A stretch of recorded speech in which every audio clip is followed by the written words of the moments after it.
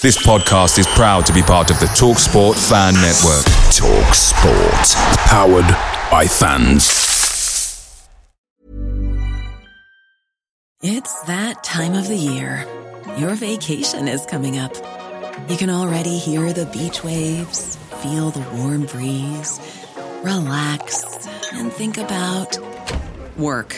You really, really want it all to work out while you're away. Monday.com gives you and the team that peace of mind. When all work is on one platform and everyone's in sync, things just flow.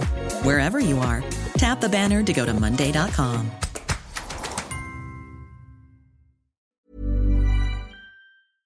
The TalkSport Fan Network is proudly supported by McDelivery, bringing you the food you love. McDelivery brings a top-tier lineup of food right to your door. No matter the result, you'll always be winning with McDelivery. So, the only thing left to say is, you win? Order now on the McDonald's app, and you can also get rewards points delivered too, so that ordering today means some tasty rewards for tomorrow. Only via app at participating restaurants. 18 plus. Rewards registration required. Points only on menu items. Delivery fee and terms apply. See mcdonalds.com. The pensioners are back, but with no walking sticks in sight. They're carefree, wherever they may be. They're the famous CFC. Blue is their colour and football is their game. If you come to Stamford Bridge, you'll remember their name. It's the Chelsea Fancast on Love Sport.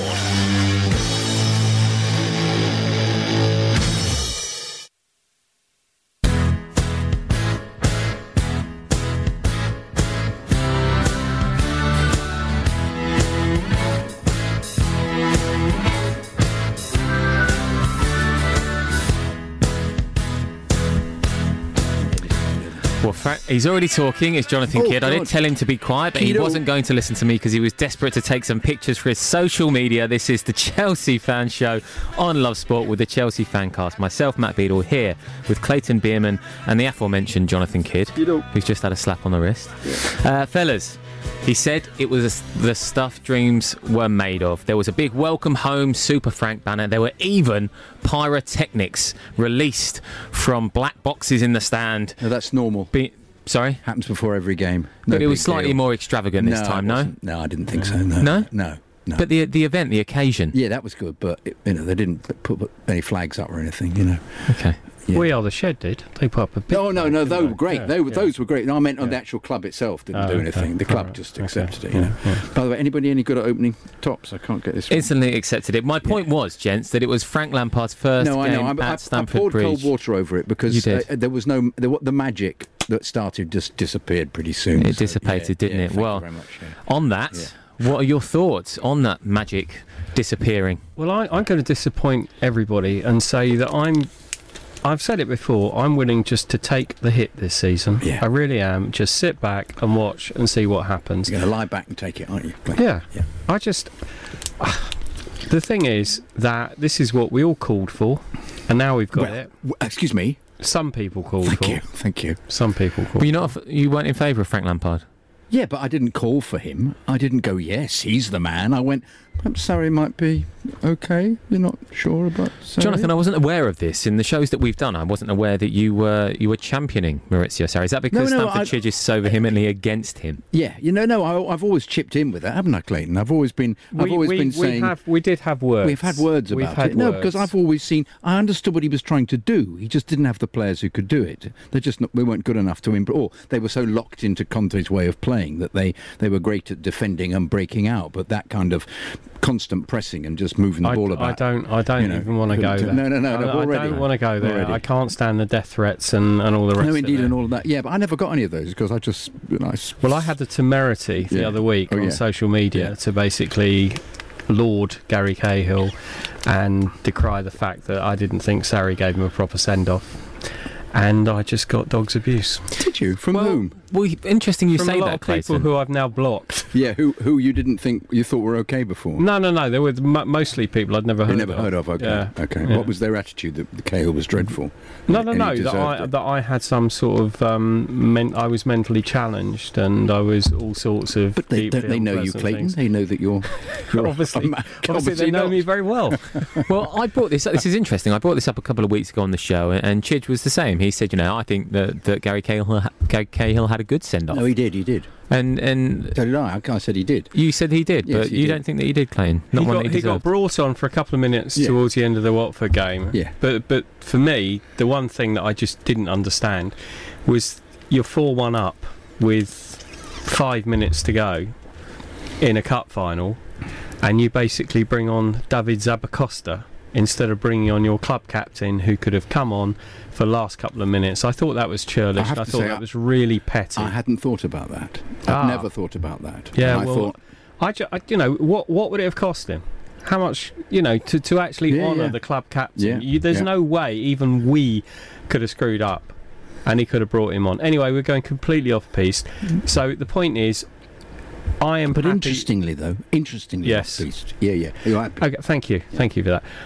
But I accept that this season we might not do anything at all, and I don't mind.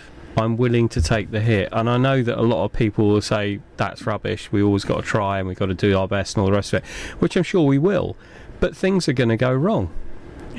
Sunday was a prime example. Started off brilliantly, and I think that our biggest problem this season, and I know we're going to get onto all sorts of issues, is the fact that I can't see where we're going to score any goals this year. Which has been off-stated by and the point is that you look at our first 2 league games, we were unlucky. We hit the post twice against Man United in the first half. We had some really poor options in the first half. Mason Mount should have shot, pulled back to nobody. We could have been leading in that game. The Leicester game, it should have been done by half-time. Yeah, should have been. Well, it should have been 3 up in the first 6 minutes. Yeah, well, that's you don't score all your chances. No, but we had a lot. But of good chances. if they'd gone back to the centre circle really quickly after they'd scored, then they might have done it. What, running back with the ball on their arm? Yeah. Yes, like a child. As if it was the 93rd minute. Yeah. So we are going to see lots and lots of things that we're not going to like, and it's not going to be perfect. But I think that if we have a decent-ish season, but don't actually pull up any trees, and we end the season with 4 youth products who are now going to be first teamers. First teamers, yeah. First teamers, yeah. Unless you said first teamers, which would have been I think hard. that will be a very successful season, but shoot me down. I think you're right, because Frank Lampard did say we need to be more clinical, right? He said we need to be more clinical, but he's used the word patient. We're working towards something. He's talked about being tighter in midfield, and you mentioned the fact that it should have been over in the first half. Yes, it should have been. It was very much the archetypal game of 2 halves. Possession-wise, when you look at the two sides, 50-50.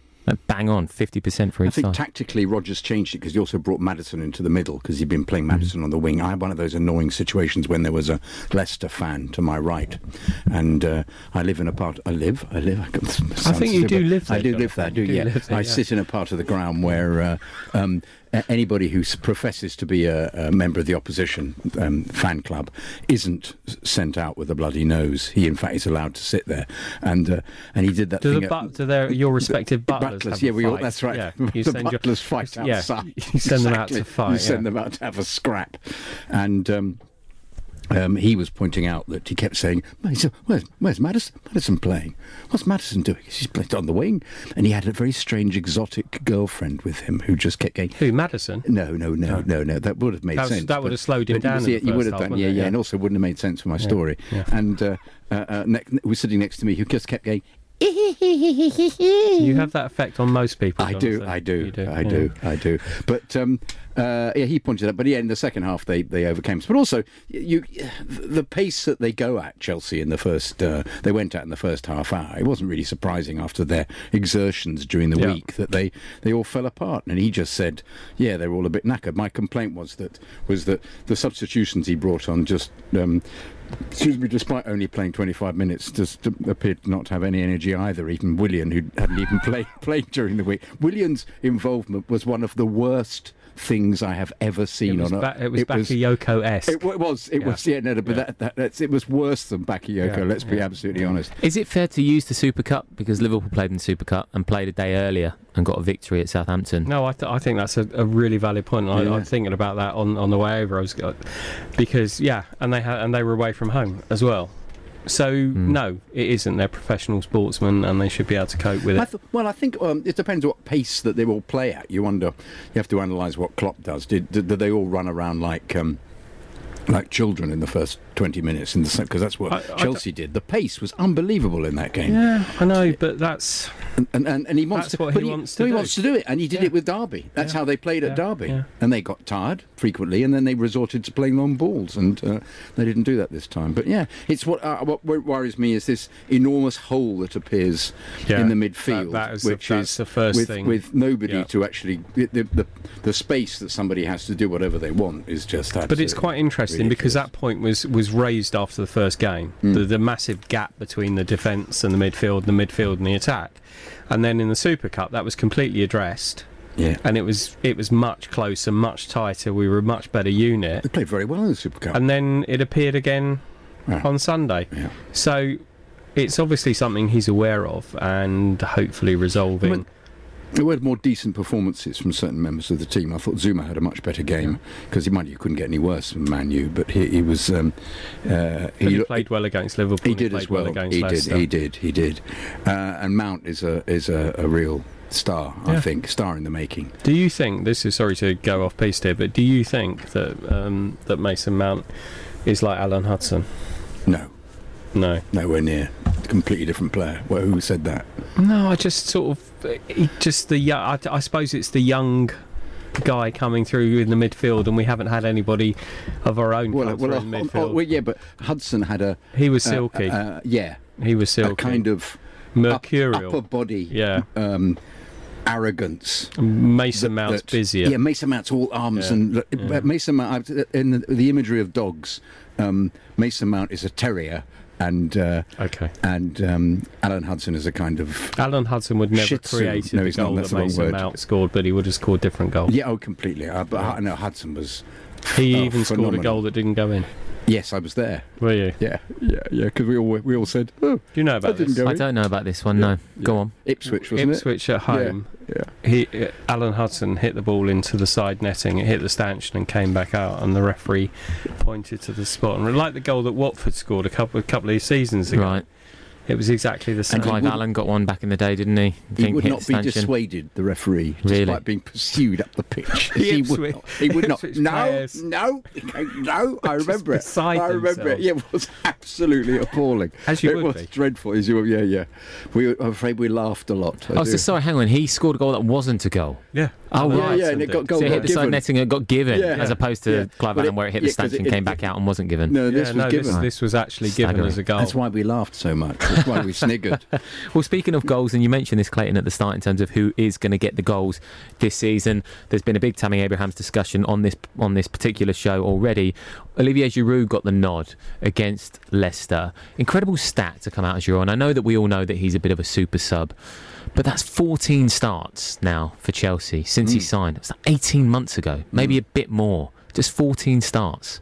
He can't be happy with that, they right? haven't fancied. Well, whether he is or not, he's still there, and he signed an extension to the contract, so perhaps he likes the money. Where's he is that measure of the modern player that he's quite comfortable? This is 14 Premier League starts. Yes. Sorry, this is not Europa League, where his record is incredible. Yeah, because I think that was a kind of that helped lots of players from not getting dissatisfied last year under Sarri, because they would play because that was like the reserve side played in the. I mean, Europa League. if I was Giroud, the one thing that would have hacked me off more than anything else last season was seeing a has-been who couldn't run 3 yards being picked ahead of me, so that would have hacked me off. I think he'll start more this season because we just that was Higuain, by the way, to point that out to people just listening for the first time. I think Chelsea listeners probably guessed who that was. Well, you never know. There might be somebody not a Chelsea fan listening. It might be somebody who loves the programme, loves you. But I think last season he didn't start very many Premier League games, and I think towards the end of the season we were a little bit annoyed that wasn't the case. Yeah. But he started a lot of Europa League, and there are a lot of Europa League games. Yeah. And that they were all farmers and part-timers, so he did well. I'm afraid the other problem is he's actually doesn't play very well when he starts in the Premier League. Doesn't look very mobile, doesn't do much. In fact, I felt that his performance against Leicester, the first 25 minutes, was one of the best I've seen him play for us. Mobile, fantastic back heel that Kante almost scored from. That brilliant layoff where Pedro hit the side netting off his chest. I thought he was excellent, and I think Frank's been getting him to move more. You know. Yep, absolutely. N'Golo Kanté, you mentioned there. Sorry, crikey, can't get that wrong again. Yeah. We don't know what's going to happen with him with regards to injury, but someone we imagine will be starting is Mason Mount. We did mention him just now. We're going to be speaking about him a little bit more after this. Giving your team a voice. Love Sport Radio. This is Love Sport. Yeah, this is the Chelsea Fan Show on Love Sport with the guys from the Chelsea Fancast. Jonathan Kidd and Clayton Bierman. If you want to join the debate, very easy to do so. Just drop us a line or WhatsApp us 0208 70 20 558. You can also get us on the socials at Love Sport Radio. Now, gents, we are going to be talking a bit of Mason Mount. Now, typically, in classic Chelsea Fan Show fashion, I've got some stats on Mr. Mount because he did become the first English player to score on his first home game for Chelsea in the Prem since Paul Hughes. I was about to say Paul Hughes. There you go. You already knew, didn't you, Jonathan Kidd? This is purely for the listeners here. I knew that your knowledge would be bang on that one. Thank you very much. I remember it because we thought he was a great star of the future, Hughes, after that goal. I remember that goal, you know. He was put through on goal, wasn't he? He had loads of time and then sort of did a nice little side footer around the goalkeeper. That's exactly right. I think Ruud Gullit was a manager at the time. Possibly. January 97, I would imagine it was Ruud Gullit. Yes, absolutely. Obviously, you got to the FA Cup final that season, didn't you? Yeah. And with regards to managers, it was Dennis Wise against Blackburn Rovers in May 1996 was the last person to score under an English manager for Chelsea. Last English player to score under an English manager. That's correct, Clayton. Yes, I missed the English bit on Dennis Wise there. Glenn Hoddle, of course. Glenda. I should let you read this, shouldn't I? Yeah. But listen, he was brilliant, right? More shots on target than anybody else at the weekend. But His first goal. Also the goal was great because it was actually Harry Kane-ish to use it because he was off balance and still got his shot in. Surely Harry Kane would have gone down when he got pushed in the back before he shot. Oh, that's true. That's true. And then indeed he would have been sent off. I saw indeed he goes to Monterey University in Leicester. He's a university student. Did you know that? Montfort, not Monterey. That's in California. Yeah, well, almost. Yeah, which is a bit of a bus ride from Leicester. Would be. I don't know how he'd do that. Yeah, he'd have to be absent from his courses rather a lot, wouldn't he? Yeah, but that was rather interesting because he was great on Match of the Day. That's what I liked about Ndidi because he was so ashamed. You have that interview with him when he was saying, I don't know, when he was caught in possession, and then he made up for it by thwanging the ball in from the set piece. God, we're so terrible at set pieces, aren't we? We'll come on. We will come on to that, the case for the defence. But just want to touch. Mount, sorry. We did move off Mount. Yeah, we're often moving off Mounts. Yeah. And I just want to discuss what you guys think of him. There's been a bit of chat this week with regards to him being called up for the England side in the Euro 2020 qualifiers that are coming up next month. No, he announces it on next Thursday, Gareth Southgate, I believe. Right. But this is a real swing in the narrative, right? Because last weekend, or the weekend before last, first game of the season, Jose Mourinho was one of the people who had the claws out for Mason Mount, suggested that maybe he wasn't ready. Some fans thought, he's not up to it. A week later, he's kind of not the golden boy, but people are rating him again. Why were they having a go at him? What was Mourinho's reason? Mourinho was saying he wasn't ready and he shouldn't have been played at Old Trafford and this, that and the other. And there was that fantastic thing when Sky said, Mourinho said about Mount, he shouldn't have played today. And Frank was like genuinely surprised. He went, what, Mason Mount? Yeah. As if there's another player called Mount in the team. It's like, what? Yeah. And that's what I like about Frank Lampard, and that's what Mason Mount will like about Frank Lampard, in the fact that he's got a manager here who has unwavering faith in him. But also, as a fan who merely watches, he was excellent. He's been excellent every game, so I don't get this. The interesting thing is that if you look at Barkley's pre-season, he was probably our best player pre-season, and he's disappeared. And sort of Mason Mount's just come in, and that's it. Well, I'll keep going with this. This is my mantra about Barkley: is that he is caught in possession too often and gives the ball away more than anybody else. He may get forward and shoot. I don't know. More. I think that's a bit of a competition because I think Pedro gives the ball away quite a lot as well. Yeah, that's true. But Pedro plays in a position that I don't think at the moment there's much competition for. No, but Pedro manages to give the ball away in dangerous positions. He does. Barkley does that. It's a great shame because I think last year we said he was straitjacketed, Barkley, and that was a lot of the reason why we thought he was giving the ball away and he wasn't allowed to play like he plays. And this season he's not straitjacketed. He was great. He scored 4 goals, didn't he? And he looked really good. Yeah. And it's quite interesting that they are obviously both vying for. Well, is that? Do you think that can we ever get to a stage where a Mason Mount and a Ross Barkley are playing in the same side? Because if not, where do you go now if you're Ross Barkley? Because you've had the best pre-season, arguably, of your career, definitely at Chelsea. Yeah. And yet, all of a sudden, you're not in the starting lineup, having had such a good pre-season. But I think he will play because I think because Mason's young, I don't think Frank will play him all the time. And there will be games when he's not playing, maybe Champions League games, I don't know. I don't think so at all. I don't think he'll get in. I think he'll play Pulisic and Mount play together, and that'll be one after the other. I think that'll be it, actually. I think that's it for Barkley for the year. I mean, that is a very sweeping call you've made there. I know. Unlike me. Are we talking until the end of the year or to the end of the season? End of the season. End of the season. Ross Barkley, that's it. Written off. That's it. Yeah, unless somebody gets injured, and then he'll come back in and he'll just give the ball away a lot, and we'll go, oh, he's giving the ball away again. I feel like this call is a bit unfounded, Jonathan, that Ross Barkley gives the ball away a lot. We need to look into the stats. I'd like to. And caught in possession. Please, can somebody look it up, please? Because I think you'll find I'm right. Might have to call on producer Josh for that. I don't think he's caught in possession. I think he does that as well. He can be careless in giving the ball away, but I think you're being... I'm pointing now. The number of times, it's not a very good point, it's a bit sort of more of a hook. The number of times that he attempts to beat somebody and then stops and thinks, oh, I'll pass it back. Oh, I don't think I'll do that. I'll just hold the ball, and then the ball is taken off him. It is a regular occurrence in games, because I always go, he's done it again, where I'm sitting. And Ron, who sits next to me, says, you're right, he's not a proper player, Jonathan. That's what he says to me. He's not a proper player. He never thought Luis was a proper player. He's not a proper player. He lets the ball bounce. He used to say about our goalkeeper who went to Madrid. What's his name? Thibaut Courtois. Yeah. He used to say he's not a proper goalkeeper. What was his reasoning for Thibaut Courtois not being a proper goalkeeper? I'll tell you something about Thibaut Courtois, which is why he knows all about goalies. Yeah, it might not be a proper goalkeeper. Is the way that he approached the ball. He was always feet first rather than hands first. His weight was always forward. I thought he was scared. No. That's why he went for the ball with his feet. Whenever I was a goalkeeper, I always used to do that. I think it's a lot to do with the fact that I think some goalkeepers are natural, like our current goalkeeper. Yeah. And I think Thibaut is a really good goalkeeper, but I don't think he's a natural goalkeeper. He's like, he got stuck in goal because he was the tallest one in the playground. Yeah, it's true.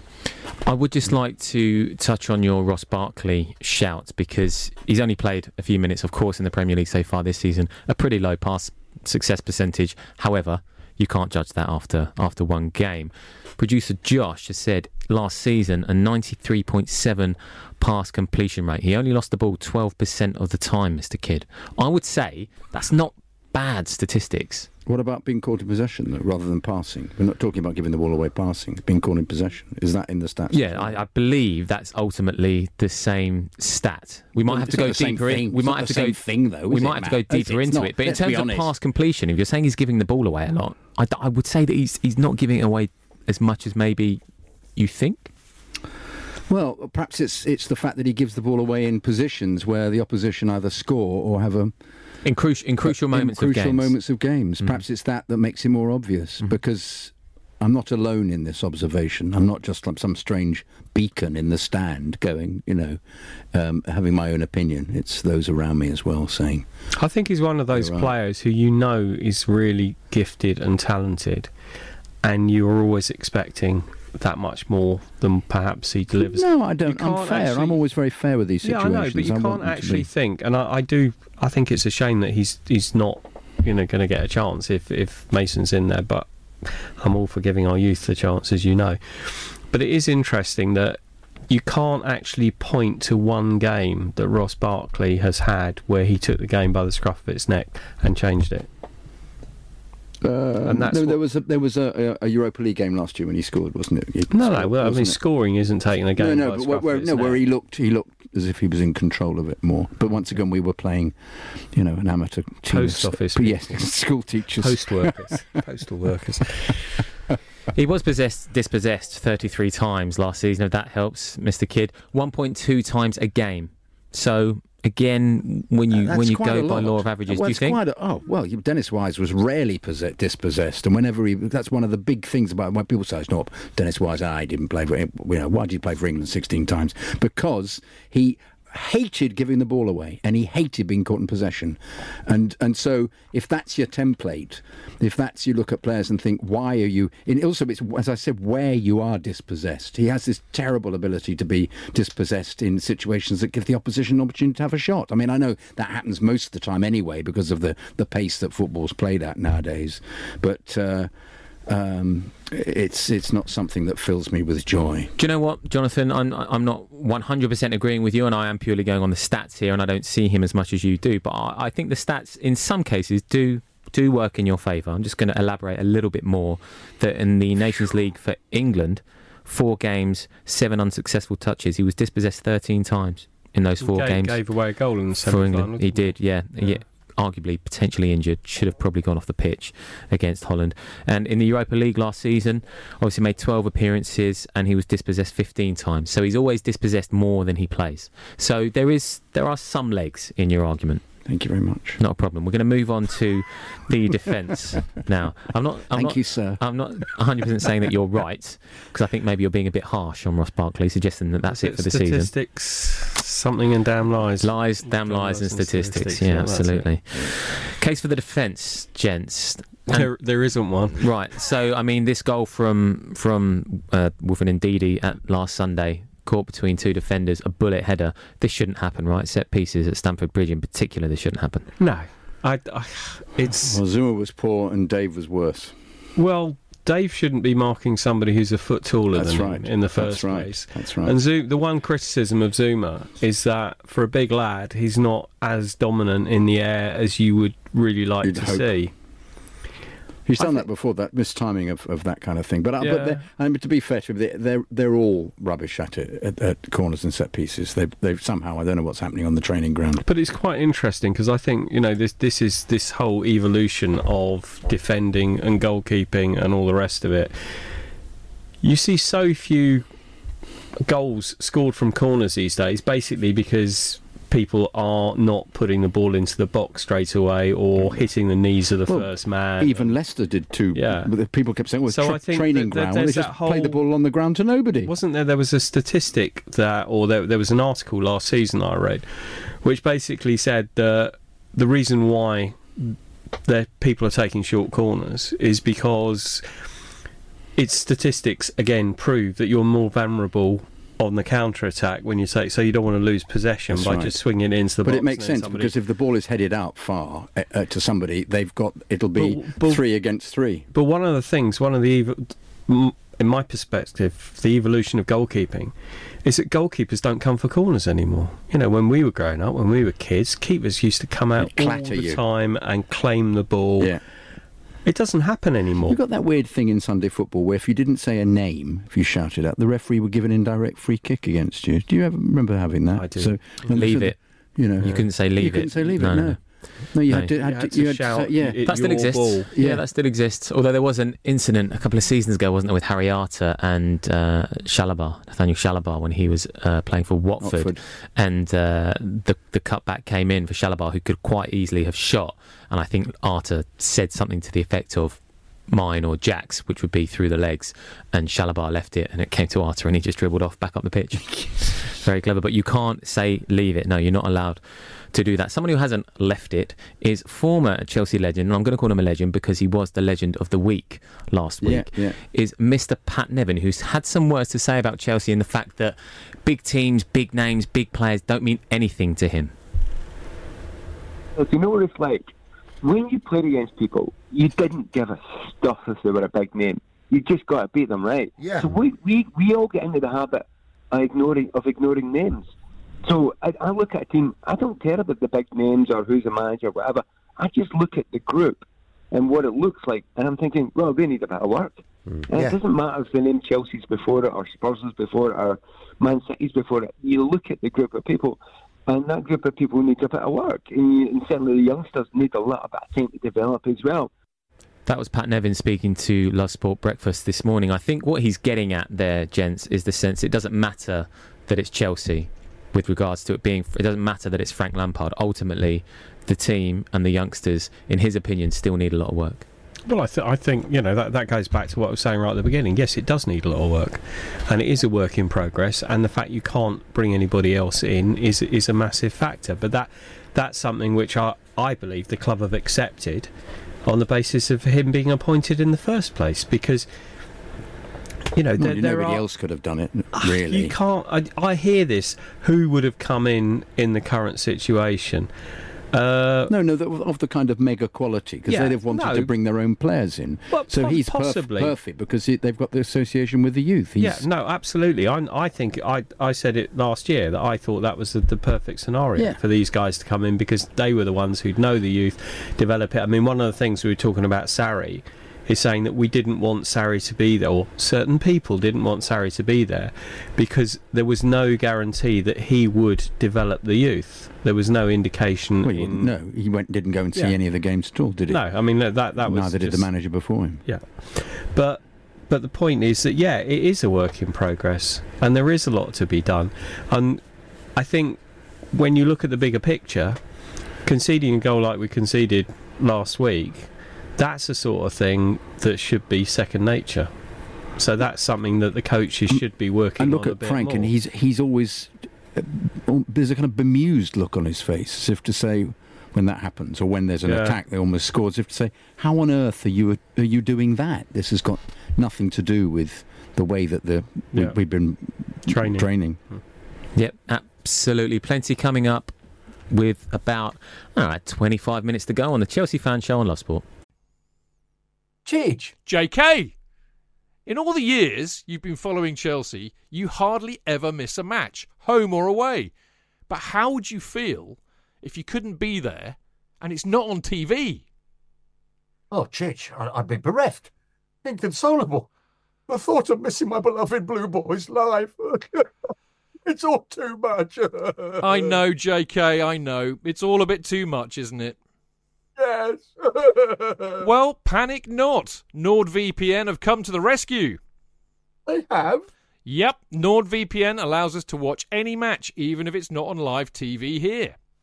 They do? Yeah, they do. With just one click, they switch your virtual location to a country which is showing the match, and they act as your cyber bodyguard whilst online, protecting your personal data and sensitive info like card details and passwords. Oh, wow, great. But I bet that'll cost me a fortune. Actually, JK, it's only the price of a cup of coffee per month, and you can use your account across 6 devices. It's a bargain, JK, and best of all, no more tears for you.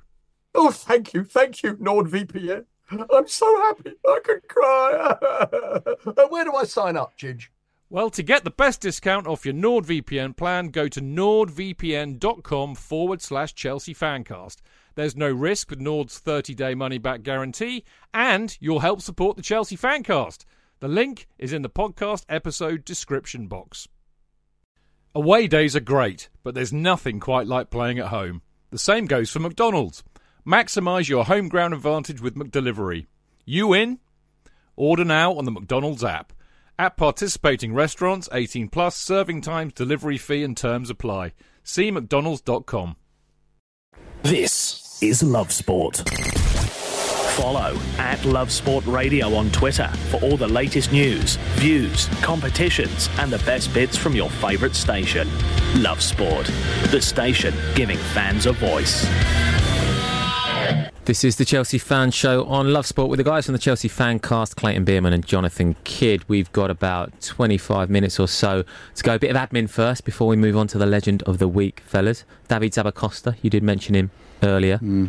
He's extended his deal at the club, but he's also joined Roma. He's done that so that they can then sell him. Absolutely. And get a large amount of money from him. They Very transparent, see-through tactic that we see from football clubs now, isn't it? Indeed. And he said, made a rather beautiful announcement, didn't he, saying that he was so pleased it's a wonderful club.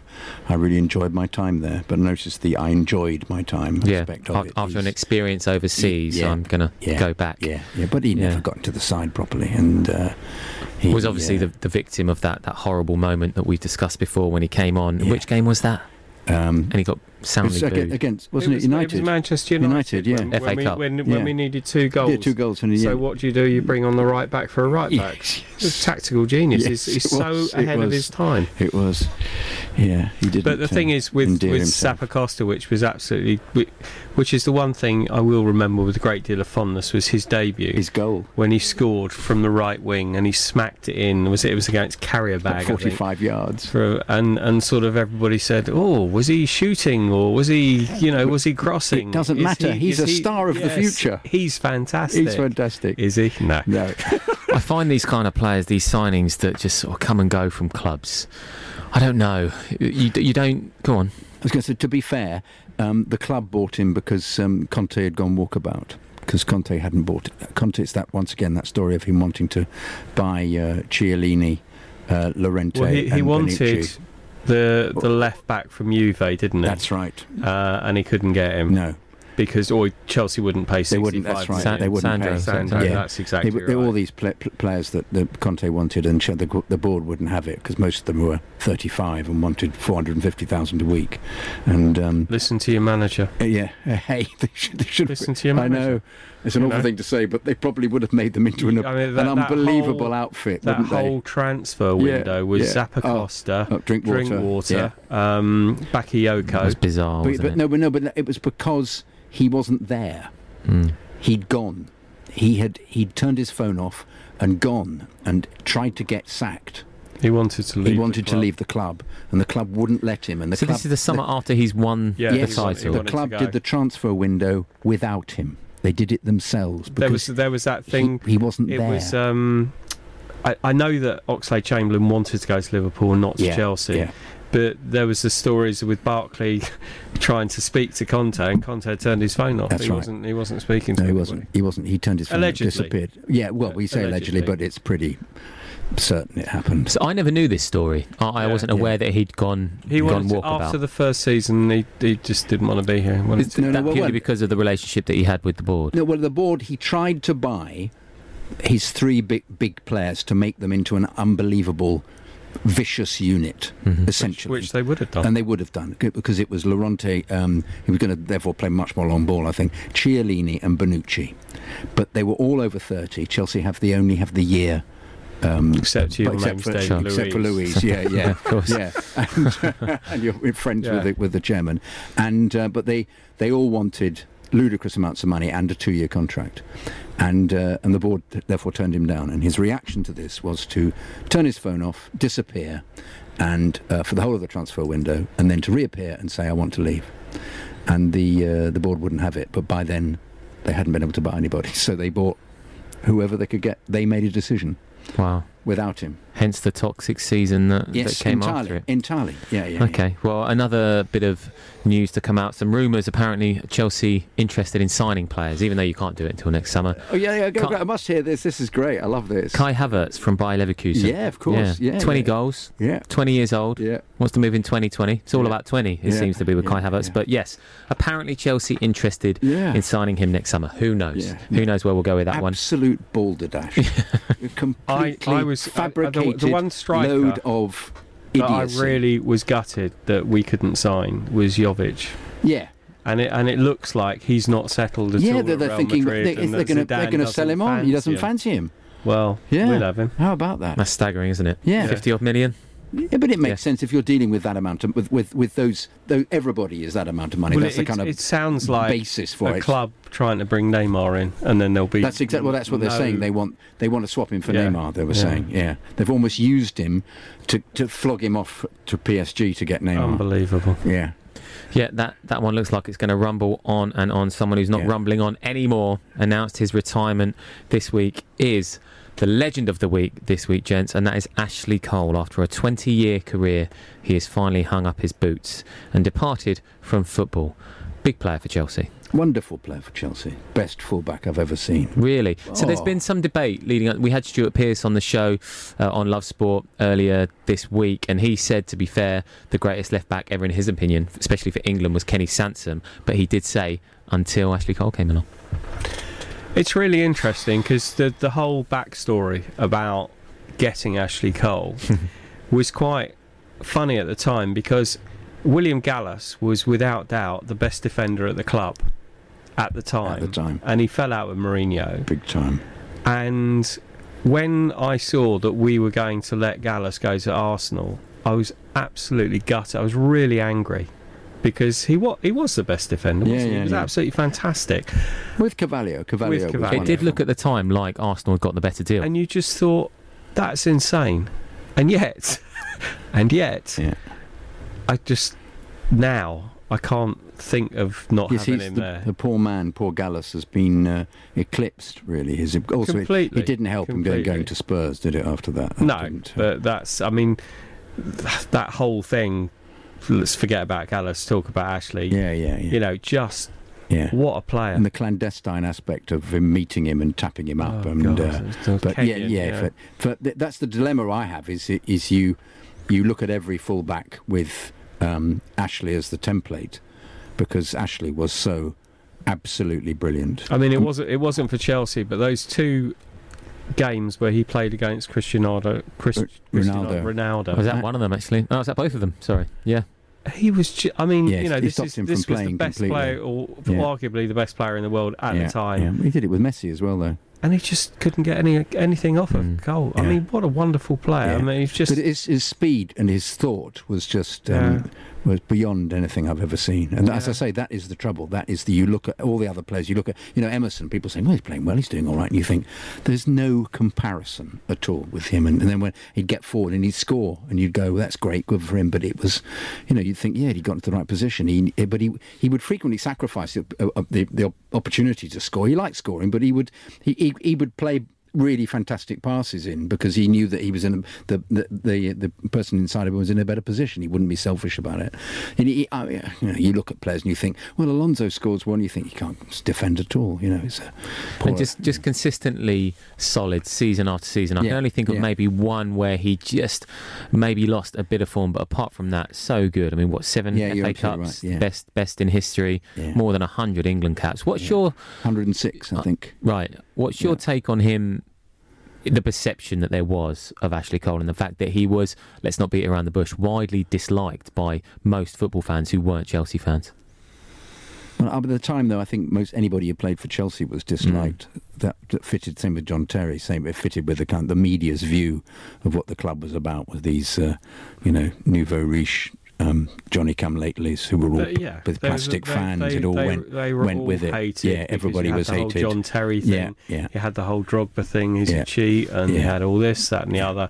And it's what happens when clubs do well. It's like Manchester United, when in their heyday, everybody hated Man U. Yeah. And everybody, I hate Fergie.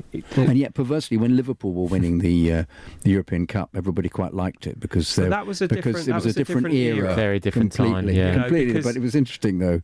That was the era where people used to support English teams playing in Europe, irrespective of your club allegiance. Yeah. You loved Forest winning. Forest winning. All the characters Liverpool in Forest. Because you loved, because Clough was such a fantastic. Even with Villa, because Kenny Swain, I loved that, and Peter With. But I loved because Clough was such a character. I mean, Clough on he was the best. Oh, but you couldn't wait for an interview with him, because he was so funny and witty, and he was on those World Cup panels. Yes, he was.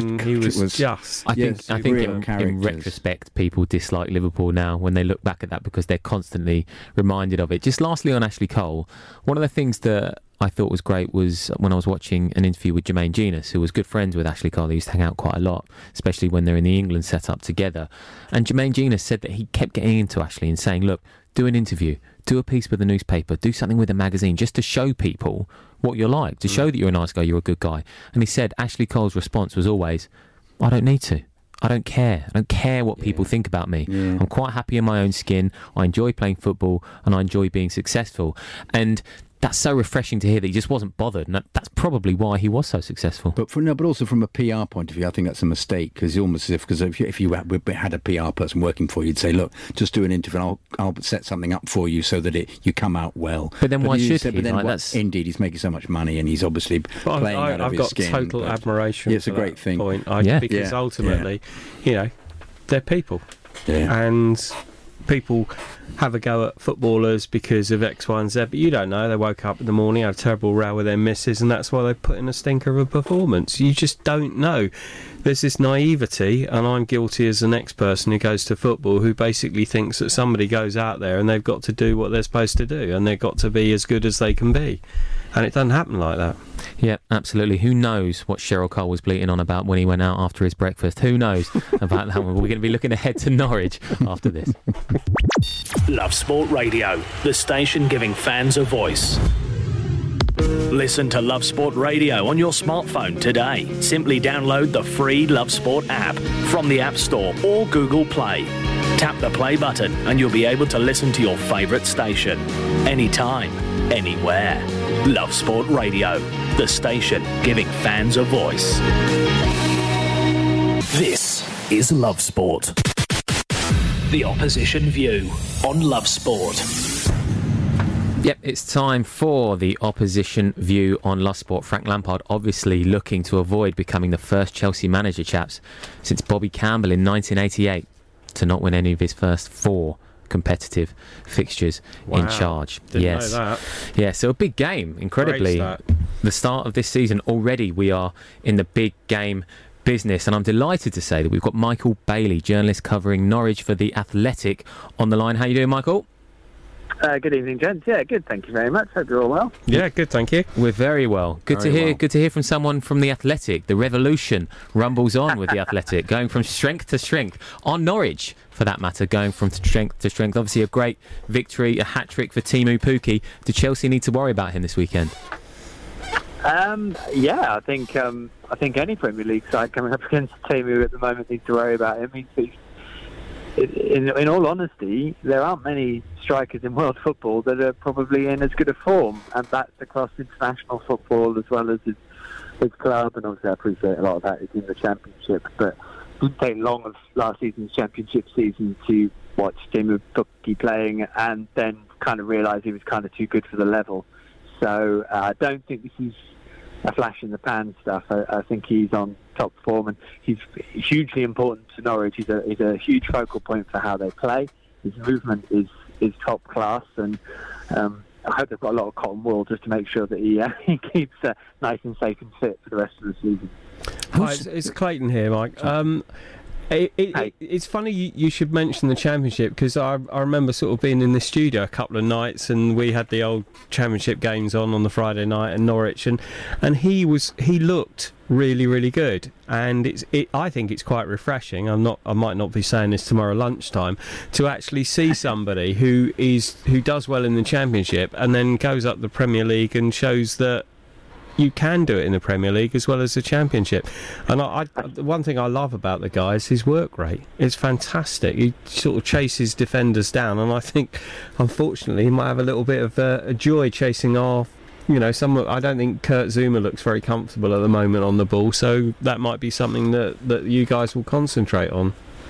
Yeah, I think he does set the tempo in that way, and he does give defenders a proper 90-minute workout, and I'm sure we've all seen the ridiculous tracking run he made in the second half against Newcastle, and then he still pelted back up the other end to get up the other end of the pitch as well after it.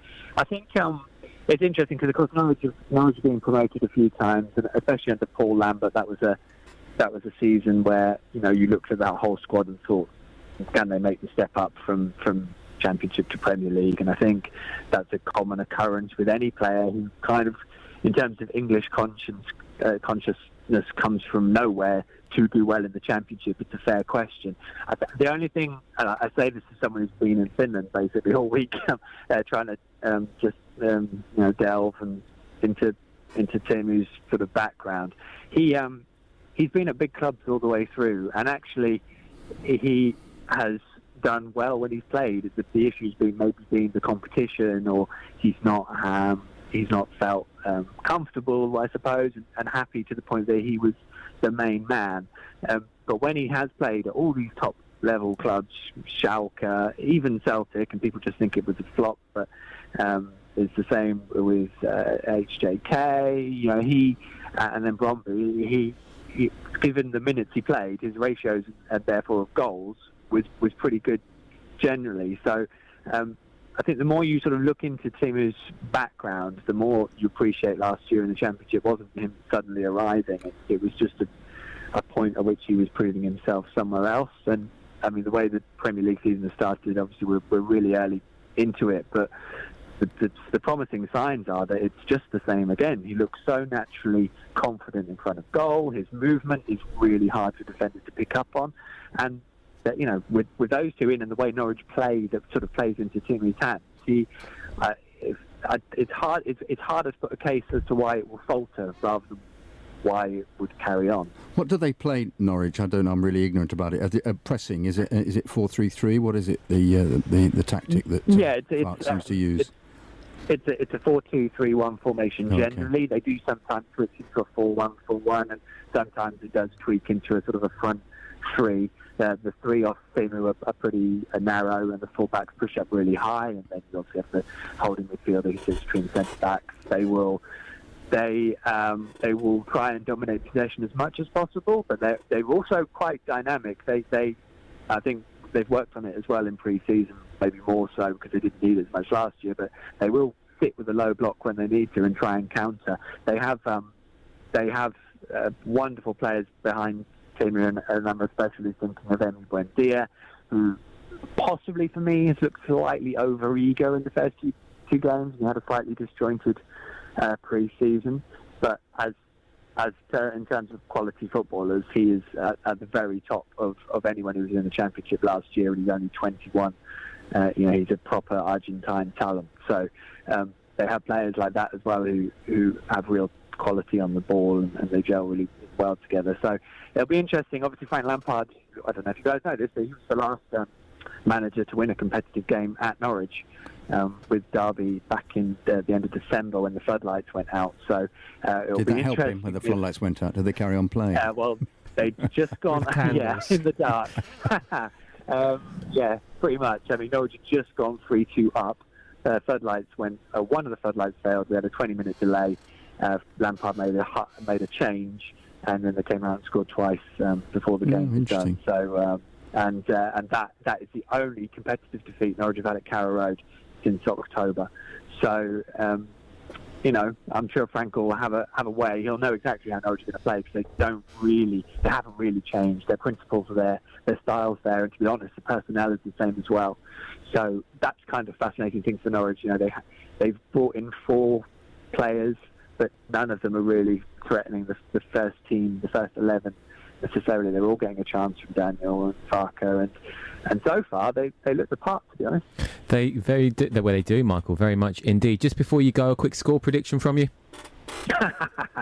I worry that, as you just said with your stat at the very start, I think a team of Chelsea's quality, having not won any of their first 4 competitive games, I find that pretty hard to think that will happen. So Norwich might just get undone. They do give you chances, and if Chelsea manage to score the first goal, it will make the game very difficult. But Norwich certainly have enough in them to cause Chelsea a lot of problems. So I tell you what, I'll call it a 1-1 draw, and everyone will shuffle off with plenty to think about. Well, I think it'll be high scoring, 3-2.